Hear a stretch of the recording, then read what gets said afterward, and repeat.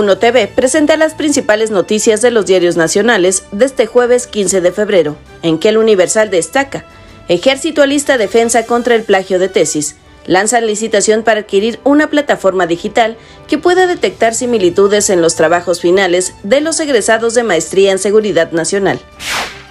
Reforma, pacto iglesia y narco ante gobierno omiso. Acuerda paz en Chilpancingo, pero no en todo Guerrero.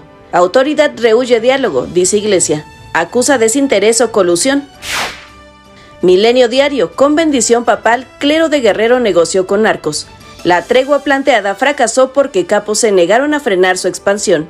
Revela el obispo de Chilpancingo y Chilapa. Se va fiscal estatal a mitad de la ola de violencia. Excelsior, crimen condiciona tregua de obispos. Diócesis de Guerrero.